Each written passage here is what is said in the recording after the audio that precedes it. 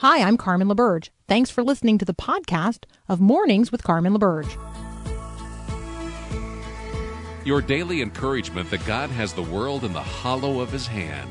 This is Mornings with Carmen LaBerge on Faith Radio.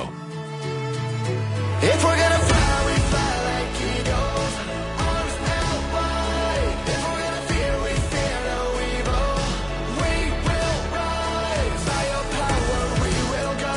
By your spirit we are bold. If we're gonna stand, we stand as giants. If we're gonna walk, we walk as lions. Good morning. Good morning. It is Thursday, the 18th of August. I'm Carmen LaBerge. You're listening to Mornings with Carmen on the Faith Radio Network. Thrilled to have you here. Thrilled to be with you wherever you are. You can let me know where we are and what we're doing. You can always text me during the show at 877-933-2484. Tell me, where in the world we are and where in the Word you are. I am in today's Growing Your Faith verse of the day, Proverbs 19, verse 20. Get all the advice and instruction you can, so you will be wise the rest of your life. Get all the advice and instruction you can, so you will be wise the rest of your life. From whom do you seek and receive advice and instruction? When I read this, I thought, advice and counsel, right? We turn to lawyers for advice and counsel. From whom do you seek and receive advice and instruction? Who are your counselors? Those people to whom you consult across a wide range of decisions that you have to make every day. I mean, we seek out the counsel, the advice, the instruction from doctors and lawyers and educators and business consultants, analysts, experts. We make all kinds of assumptions about a person's relative expertise based on the simple fact that they have an identifiable employer, right? We trust a person because they work in a hospital. It's interesting how much credibility we immediately lend to someone because of their location, like because of where they are, the uniform that they're wearing. I mean, just in the past couple of days, I have relied on the relative expertise of a number of very young people to give me advice on everything from carpet padding to web design to travel plans. And I have made assumptions about how much they know based on where they work. So when we think about the people from whom we take advice or instruction, how do we sort of qualify them? Proverbs 19, verse 20 just says, get all the advice and instruction you can, so you'll be wise the rest of your life. There's a holy discernment that is then necessary, because there is a wisdom necessary to even choose the right advisors and instructors. I mean, the Bible warns against false teachers all the time and how to sift out the wise from the ones who aren't credible. So, what if we turned this around? In what matters are you the relative expert to whom others would turn? Who turns to you for advice and instruction? How do I get from here to there? I mean, are you somebody's like Rand McNally? They call you up and they say, hey, this is where I am. How do I get to where I'm supposed to be? Maybe you are somebody's expert Rand McNally. Maybe you are somebody's like cooking coach. You're the person that gets a call. I mean, I do this to my mom all the time. Mom, this is what I'm trying to do. This is what it looks like. I don't think I'm doing it right. How do I fix this? How do I make this better? If people were to turn to you, would you be ready to lead them in the way that they should go? What if they were turning to you for spiritual advice? Are you ready to disciple other people to follow in the way and the truth and the life? I like to think of the word life with the acrostic LIFE, living in faith every day. Living in faith every day. So with that in mind, what does it mean for us to seek and follow advice and instruction that will lead us to live in wisdom all the days of our life? That we might live in faith every day. Hey, my colleague Susie Larson is leading an online study of her new book, Strong in Battle, How the Humble Will Prevail. It's a It's an exercise in wisdom. It's preparation for the battles ahead. It's instruction for living in faith every day. If you want to get all the advice and instruction you can, so you can be wise the rest of your life, how about taking advantage of this opportunity? You're going to find out more, and you can register online for this free course at myfaithradio.com. Our friend Ben Johnson is going to roam around with me in some education headlines. Phonics is back. That ought to be interesting. Phonics is back. Yeah. Mm-hmm. You're listening to Mornings with Carmen. I'm Carmen LaBerge, and this is Faith Radio.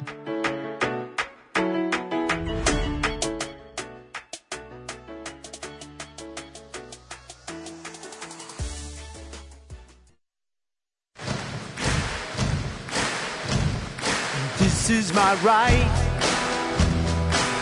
a right given by God to live a free life, to live in freedom. Ben Johnson is back, and if you want to be able to read what he's writing, you have to be able to read. Ben, good morning. Good morning, and I like your cause and effect. That's true. Mm-hmm. Let's talk about literacy. Let's talk about teaching children to read, and let's talk about the fact that phonics is back. Glory, glory, hallelujah. Phonics is Amen. in fact back. Yes, it's back. According to Time Magazine, they have an excellent article on this. Came out last week. And one of the things they had tallied, which has kind of gone under the radar, is the fact that in the last 2 years, 18 states have passed legislation mandating the teaching of phonics when it comes to reading over the last 2 years. Of course, that also, the last 2 years, happens to coincide with the uptick in the number of parents who are paying attention to what's going on in the classroom and how they are being taught, what they're being taught, and their proficiency about when they are taking tests. So that's highly important. One of the really illustrative stories in here is a gentleman by the name of Kareem Weaver, who teaches in Oakland, California. And he notes how a couple of years ago, in 2015, they had repealed phonics. The way that he phrased it was that many of them were fighting for social justice, and they thought that they needed a new progressive way of teaching reading. Now, 7 years later, he and the local chapter of the NAACP are petitioning Oakland to bring phonics back. They're seeing that the other methods of teaching how to read do not work. We have a phonetical alphabet. We have a phonetically based language. And phonics has been well attested for well over half a century, going back at least as far as the 1955 book, Why Johnny Can't Read. But there was a groundbreaking study in the year 2000 that essentially proved once and for all how effective phonics is at teaching reading, how other methods, the look-say method or the whole word method, or teaching by context clues. So if you don't immediately recognize a word, looking for perhaps a picture on the page to tell you what it might be, which is essentially encouraging children to guess rather than to learn. All of that is not as effective. If you look at national studies, for example, the national NEEP study, the standardized test, only about a third of 8th grade students, 34%, are proficient when it comes to reading. So bringing back phonics is going to go a long way to teaching people the most fundamental thing that they can do. Educators always say we shouldn't teach people what to think, we should teach them how to think, but the first part of thinking is learning how to learn. Yeah, you're at a real disadvantage if you cannot read. I mean, I think there is no question that that learning to read is just one of the most critical skills that we can. That we can transmit generation to generation. I mean, literacy, when I think about literacy and I think about, how much I love not just to read in general, but how much I love to read the Bible. Faith comes by hearing. I recognize that. But when we're going to talk about really getting into the Word and the Word really getting into us, we are talking about a capacity to read and study it as well. So let me just encourage everybody out there. You can use the Bible to teach people how to read as well. I mean, there's a whole literacy and evangelism effort around around the globe. Maybe it needs to take hold here in the United States as some kind of after-school reading program. I mean, that might be kind of fun as well. You always ask, where in the Word are you? So it's impossible to be in the Word if it's impossible to read a word. Yeah, amen. Hey, Ben, let's take a very brief break, and then we come back. Will you help us follow the money and let us know how schools actually spent all that COVID relief money? Well, as much as we can find out, sure. All right, that conversation's up next. How did schools spend all the COVID relief money they received? That's up next here on Mornings with Carmen. Thanks so much for listening to the podcast of Mornings with Carmen. As you know, this is a rebroadcast of the live radio show we do on the Faith Radio Network every day. There is a lot going on at Faith Radio. Tons of free resources waiting for you to take advantage of and share with others at myfaithradio.com. Be sure to check us out on social media as well. This is a community of believers, and we gather together here, and we all need prayer, and, well, we'd love to pray for you. The Faith Radio team is serious about prayer. We pray for specific requests every single week when we gather on Tuesdays and Thursdays as a staff.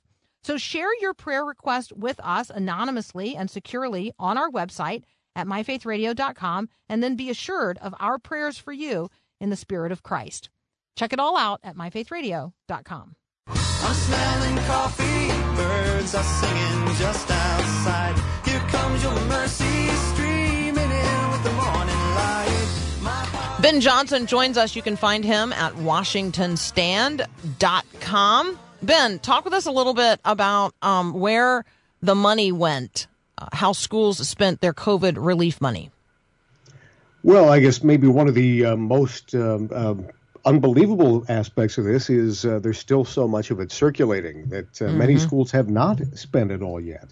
And if they haven't spent emergency money that was intended to take care of COVID, which I think everyone acknowledges is on the wane, perhaps it's time for the federal government to reclaim those funds. But where many, particularly when you look at how some of these funds are being spent, for example, in McAllen, Texas, the McAllen Independent School District spent more than $1 million, $1.7 million to be specific, on an esports facility.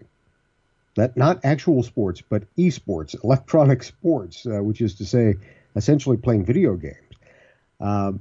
They spent several million more on new turf fields and things of that sort. There have been millions spent across the country on new DIE, diversity, equity, and inclusion models and curricula, which are so controversial around the country, and other kinds of curricula and books that many parents, of course, have protested. And in return, some of these school districts are taking out books, including the Bible and the Diary of Anne Frank. But this is where some of that money is going. Of course, primarily the teachers' unions have asked for the money to be spent either on higher salaries for existing teachers, but particularly to bring on more teachers and especially more administrators into the schools, which is where most federal funds go to. They either go to facilities or they go to new staff, and particularly administration, lopsided administration to teacher ratio. But particularly when you see the kind of teacher shortage we're supposed to have, and you factor in the fact that about 2 million students have not gone back to public school, they've gone to private school, you can see that perhaps winnowing down is taking place by the natural fact that people are voting with their feet. Which reminds me that in Arizona, no matter where your child goes to school, money now follows them there, including homeschooling. So be sure if you live in Arizona, you're taking full advantage of the voucher program that is now in full effect for everyone. The money follows the kid. There is a teacher shortage across the country. Students are headed back to school. Many teachers are not. That is related to all kinds of things: expectations, pay, appreciation, stress, politics. Any thread you want to pull there? Because Ben, I have a surprise headline as well on the educational front that I want to talk with you about. Yeah, just very, very briefly, my heart goes out to so many teachers. My mom was a teacher, a special education teacher for decades. Matter of fact, just recently retired, and I've spoken with so many And the fact is, they're being squeezed from all sides. Most teachers, if they're teaching something that is controversial, most teachers are not interested in doing so. It's simply the curriculum that was handed to them, and they're often forced to teach subject matter or other issues that they find controversial, and they try to teach it in the best possible way that they can. On the other hand, you have, in many cases, students who are unfortunately coming from broken homes or from areas of neglect and abuse. And so often everyone expects the schools to raise the students as well, and to do so without the aid of any form of discipline. So my heart goes out to them. And I want to say this: if possible, find an administration, or find a school district, or find a private school, or a religious-based school where you will be appreciated and where you can teach according to your faith. Amen. Okay, so somebody has texted in, doesn't Ben live in Ohio? Does he know that Ohio State University now has an esports degree program? Maybe those kids in McAllen, Texas just want to come to the Ohio State University to get an education. Mm-hmm. Esports is a thing. Esports is a thing. Okay. Hey, here's an education, or a headline on the educational front that I read this morning in the New York Times. And so I thought Ben is going to be able to address this even without me sending it to him in advance. So here is the headline: Texas school district removes. Now the catch here for me is that they removed the Bible. However, the list of the other books that they have removed for review from libraries are absolutely worth review. So Texas School District removes Bible and Anne Frank adaptation in Back to School Sweep. So this is the Keller Independent School District in North Texas. And they reviewed dozens of challenged books during the last school year. It's taking them off the shelf again to remove them, to review them again, because there's a new set of people serving on the school board now. And so, interesting process that the school board is going to review 41 challenged books, and anybody could challenge a book. And so, somebody challenged having the Bible in the school library and accessible to students. But there is something happening out there where people are taking time to actually read what's on the shelves of the books that kids are accessing in public schools. Absolutely true. And of course, if they want to take out the influence of the Bible on education, they have to go way beyond the Bible itself, into the McGuffey readers, into the textbooks that were part of American education up until the 1960s at least. And, of course, the Bible is the foundation of Western civilization. So its impact and its importance percolates through the entire curriculum. Even in curricula that are less interested in our historic basis and have a certain ideological bent. A friend of mine, Megan Basham at the Daily Wire, pointed out that she thought this was retaliatory. If you're going to challenge our books, we'll challenge your holy book. And so she thought that perhaps that was something that may have motivated somebody to challenge the Bible. Obviously, it's been read to tremendous profit for generation upon generation. Its word does not come back void. It brings forth exactly the fruit that it's intended to bring forth, which is righteousness, and it should be the cornerstone of all education. It should certainly not be put up for review. Let's see. Now, I would argue that if this gets every member of the school board reading the Bible from cover to cover, then I'm kind of all for it. Let's test it. Let's test whether or not people ought to be reading the Bible by, reading the Bible.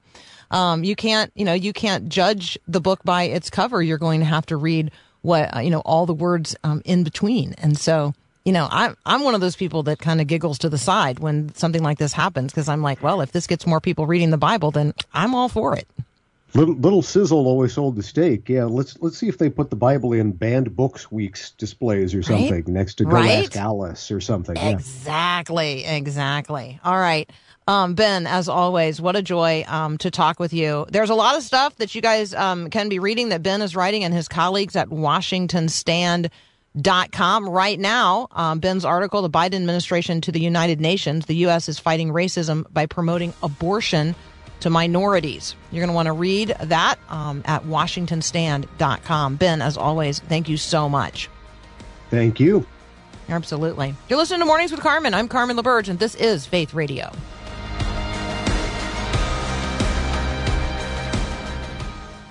This is amazing grace. This is unfailing love. This is Amazing Grace, and this is Unfailing Love. Take a deep breath right now and revel in the reality that God is. That God knows right where you are, calls you by name, loves you fiercely, desires to comfort you and counsel you, lead you, bless you, celebrate you, receive you.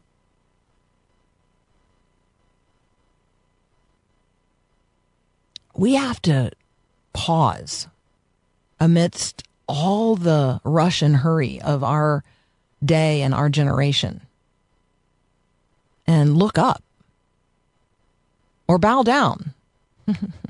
Either direction. It's good. God's good. God's good. If you're on your knees before him with your face buried in your hands, low to the ground. And God's good if you're standing straight up with your arms extended to the heavenlies, exalting, glorifying, and praising his name. Just give God some attention today. You feeling tension? Give God some attention. I turn the misery into ministry, turn the test into a testimony. Use whatever language helps you today, but refocus on the reality of who God is, his goodness, his greatness, but his presence right now in this moment where you are. God is actually closer to you than your next breath.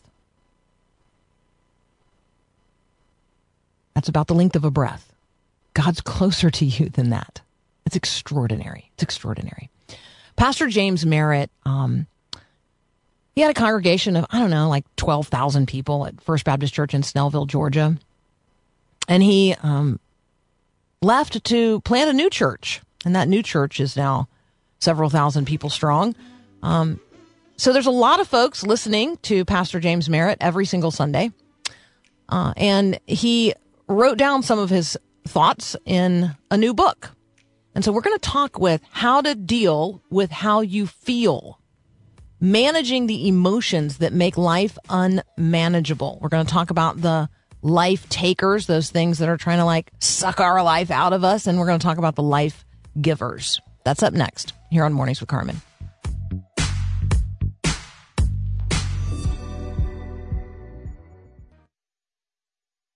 Cause I'm just a nobody, trying to tell everybody all about somebody who saved my soul. Dr. James Merritt joins us now. You can find him at touchinglives.org. Good morning, Dr. Merritt. Oh, good morning, Carmen. How are you doing today? Well, it is well with my soul. It's 2 degrees cooler outside, so it feels like you can breathe again. That's exactly right. We had a little bit of cool streak down here, and I'm glad. Mm-hmm. Amen. All right, we're going to talk about how to deal with how you feel, managing the emotions that make life unmanageable. I like the breakdown of life takers and life givers. So unfortunately, we're gonna start with the life takers because Sure. that's what's stressing us out. That's what's weighing us down. But we want to be sure to get to the life givers as well. So establish this conversation in the context of real life today. Well, it doesn't take long, Carmen. Everybody knows if you just walk outside your door, it's almost like you can feel the emotional tension in the air. Just take, for example, the hot button of politics. I've never in my life ever seen so much political tension ever.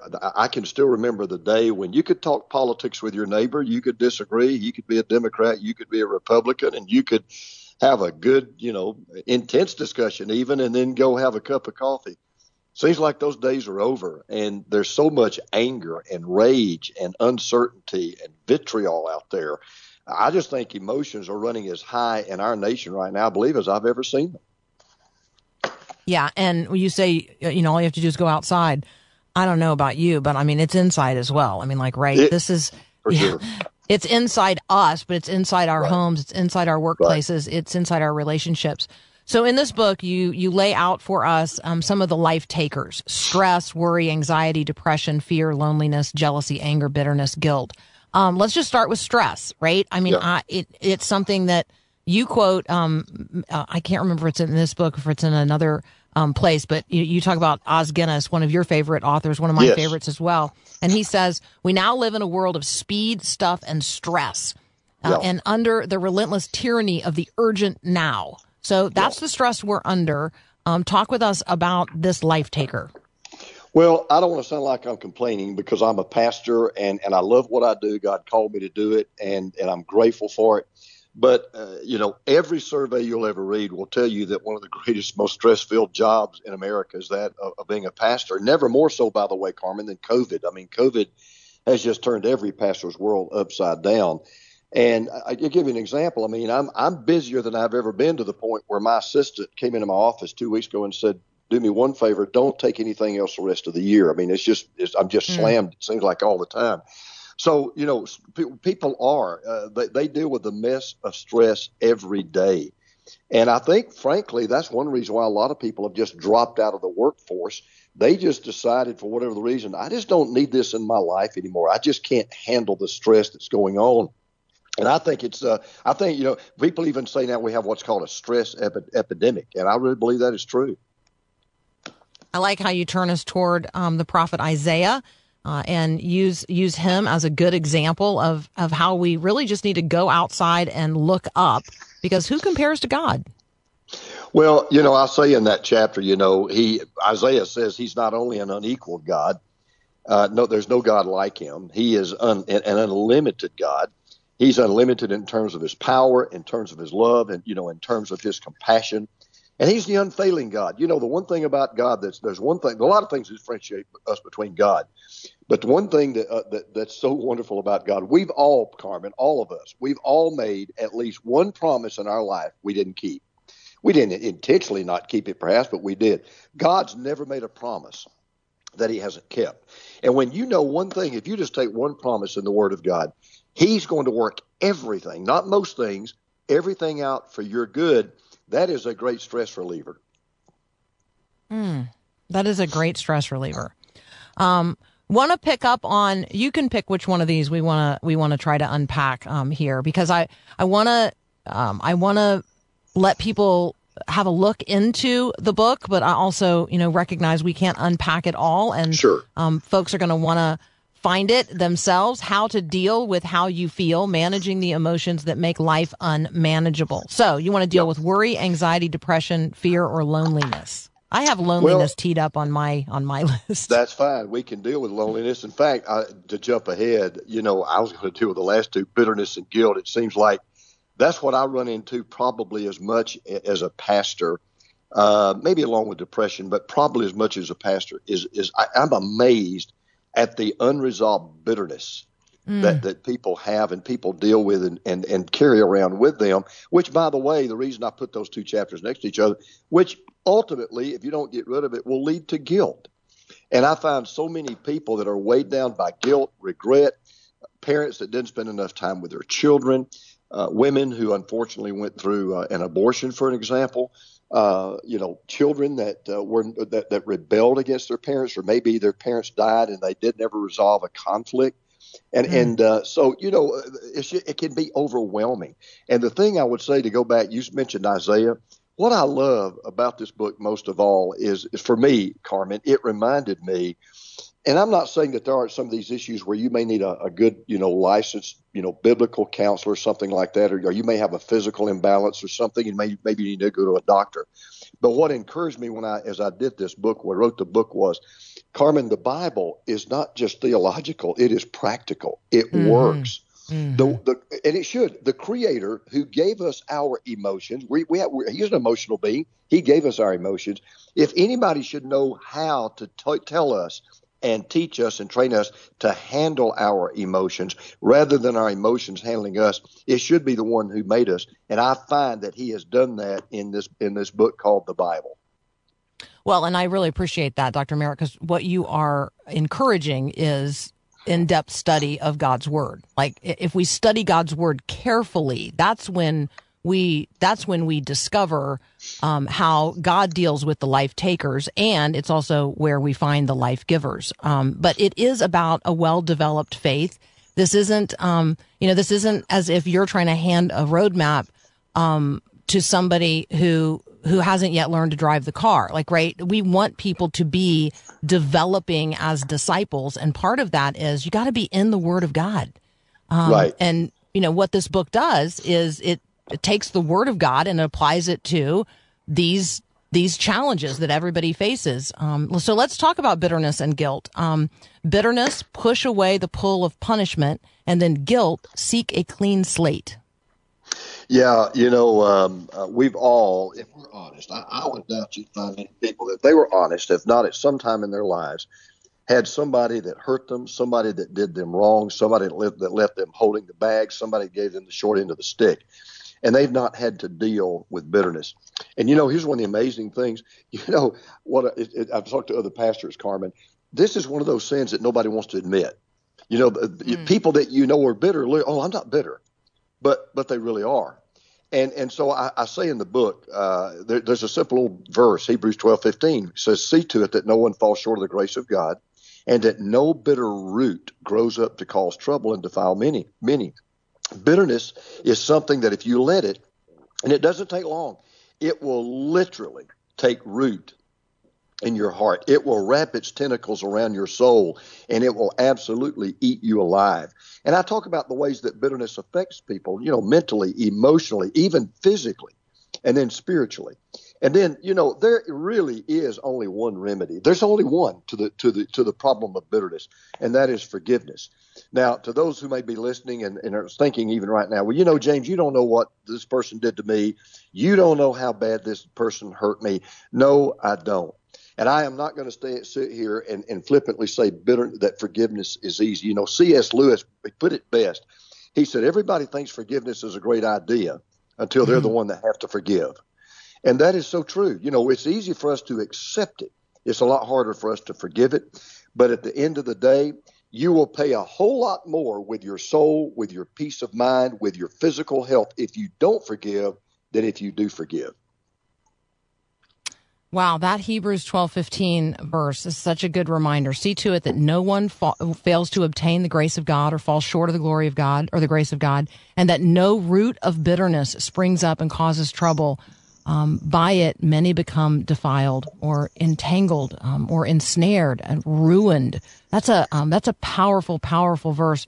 We're going to continue our conversation with Dr. James Merritt in just a moment. The book is How to Deal with How You Feel, Managing the Emotions That Make Life Unmanageable. And we're going to turn from the life takers to the life givers. We're going to talk about faith, joy, gratitude, contentment, and hope. That's up next here on Mornings with Carmen. Thanks for listening to the podcast of Mornings with Carmen. As you know, this is a rebroadcast of the live radio show carried on the Faith Radio Network. There's a lot going on at Faith Radio. Tons of free resources just waiting for you and for you to share with others at myfaithradio.com. How does that all happen? Well, it happens through listener support. So Faith Radio, Mornings with Carmen, all available because of listener support from listeners, well, just like you. If you're a supporter, thank you so very much. If you'd like to become a supporter today, just visit myfaithradio.com. And again, thanks for being a part of what we do every day at Mornings with Carmen. Feelings, nothing more than feeling.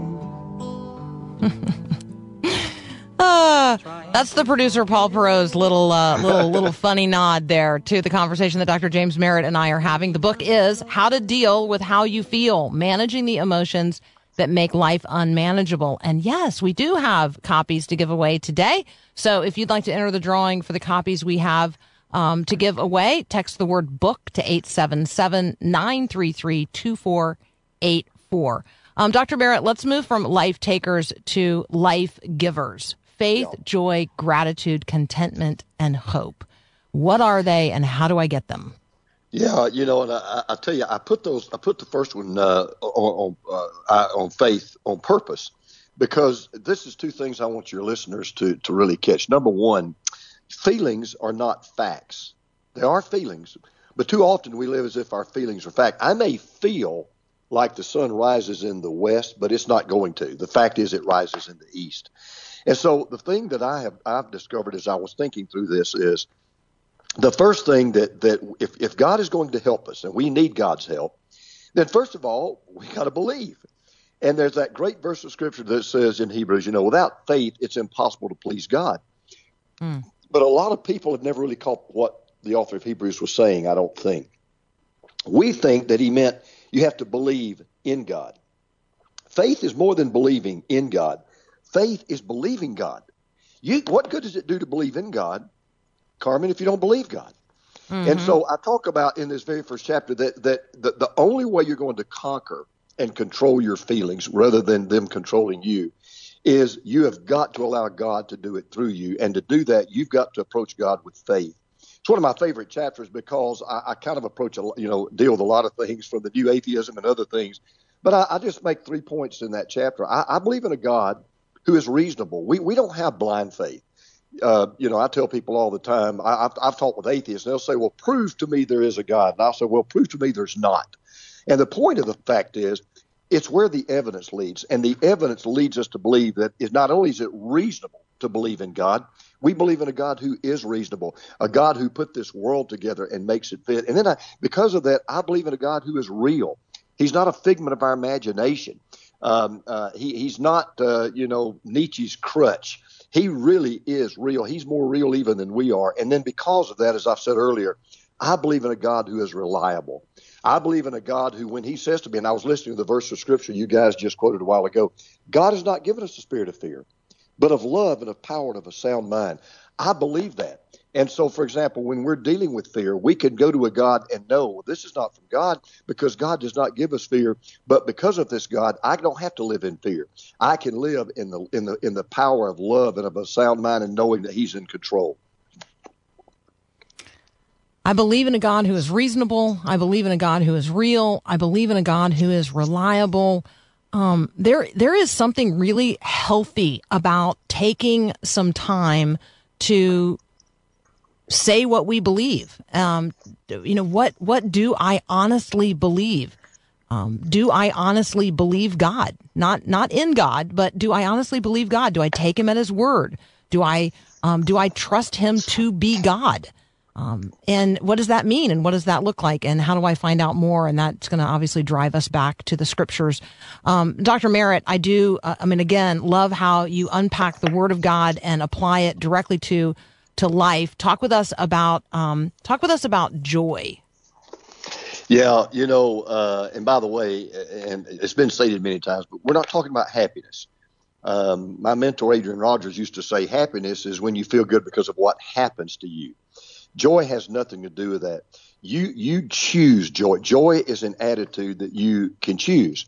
And so what I talk about in this book, I think, to the book of Philippians. And it's the old acronym JOY.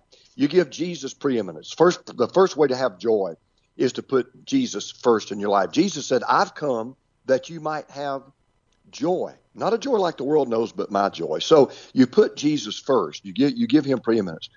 When you do that, you do what Jesus did. You give others priority. Jesus, the Son of God, always put himself before others, always. And then when you do that, this is where the real joy comes. Joy comes when you finally figure out what your purpose is in life. And when you give Jesus preeminence and you give, others priority, then you give yourself purpose. Because we're really here not to look after our own interest, is what Paul says, but to the interest of other people. But one of my best friends, God love him, is Zig Ziglar, who's in heaven now. And I will forget what Zig Ziglar put in a book, and he said it to me. He said, James, you can have everything in life you want if you'll just help other people get what they want. Now, some people, we live in a dog-eat-dog world, and people say, wait a minute. Now, if I'm always looking out for others, who will look out for me? Well, that answer is very simple. God will. God will always look out for you, always. Yeah, I'm thinking there about Solomon, right? If I'm seeking to have wisdom, I'm desiring to lead God's people and serve God's people well. God's gonna give me in measure I can't even imagine all that a person might otherwise desire. And this is that seek first the kingdom of God and his righteousness, and everything else will be added unto you. Like, you can take God at his word on that. Talk with us about gratitude. I think that we tend to throw around thank yous pretty easily in our culture. What does it mean to be thankful at the gratitude depth? You just said something that's so true, and yet it illustrates something. Yeah, I think people do, quote, throw thank yous around, unquote, but you can throw a thank you around and not be thankful. Being thankful is more than just words. It's really in actions. I've tried to teach our three boys growing up. The thank you is not just what you say as much as it is what you show. You can tell the Lord, Lord, I'm so thankful for what you've given me. But then you show God you're thankful by giving God a portion of what he's given you back to him. You can say to God, Lord, I'm so thankful that you saved me. But you show God you're thankful by sharing with other people how God can save them as well. And so I do believe that we're living in a society today, and I think we're seeing it. People are so ungrateful. If there's a nation in history that has taken for granted the blessings that God has given us, I believe we're living in that nation right now. And so I talk about in this chapter just a simple passage out of 1 Thessalonians 5:18, give thanks in all circumstances. We ought to be habitually thankful. We ought to be happily thankful. And we should be humbly thankful. Every day when I get up, Carmen, this is the way I start my day. I enter into his gates with thanksgiving and into his courts with praise. This is just me, but when I get up out of bed, first thing I do is I just say, Lord, I want to thank you that I'm alive, because it was only by your mercies that I got up this morning. And I just start the day off with thanksgiving. And I tell you, I have never found, Carmen, maybe you have, it's interesting, I have never found a grateful, unhappy person.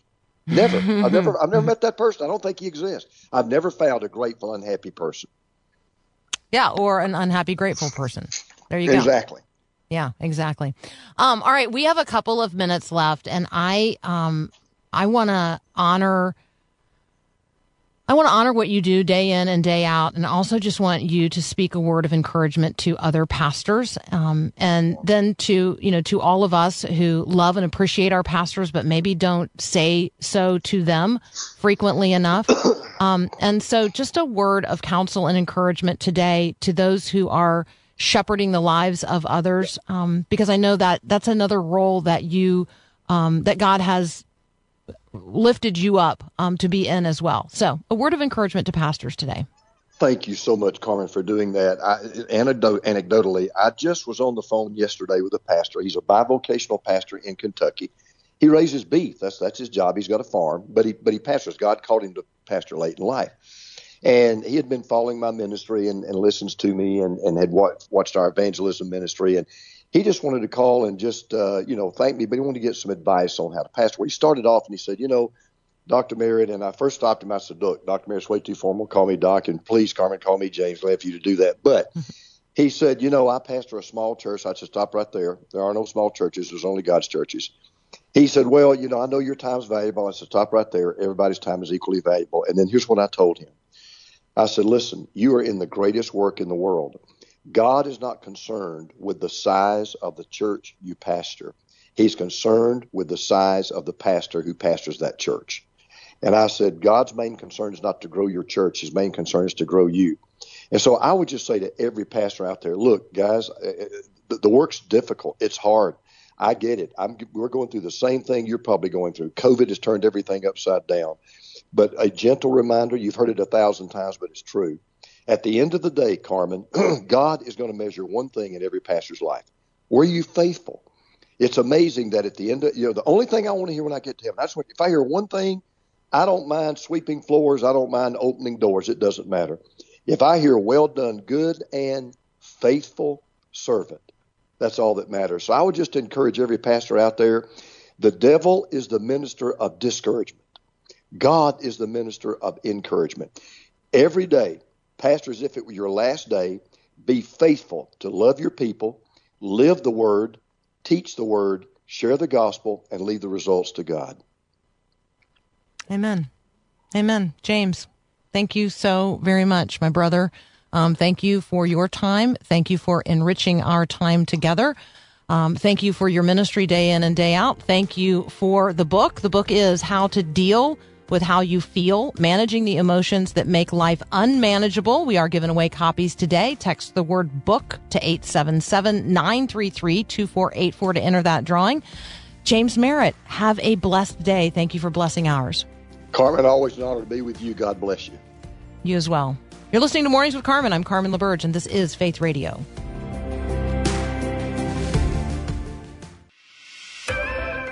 Before Faith Radio, I always felt like I didn't feel equipped. I didn't feel like I was enough. So I would many times be silent or avoid or back out. And now it's contagious. What I'm learning through Faith Radio, I feel that Faith Radio gives me the tools on how to enter in these conversations with people in a way that's going to honor Jesus.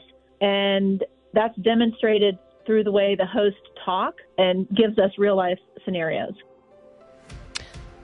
We want to hear your stories as well. How does this ministry encourage you? How does the time that we spend here together help you walk out your faith in real life every day? Would you be so kind as to do me a favor today and give us a call at 877-933-2484 and share your Faith Radio story?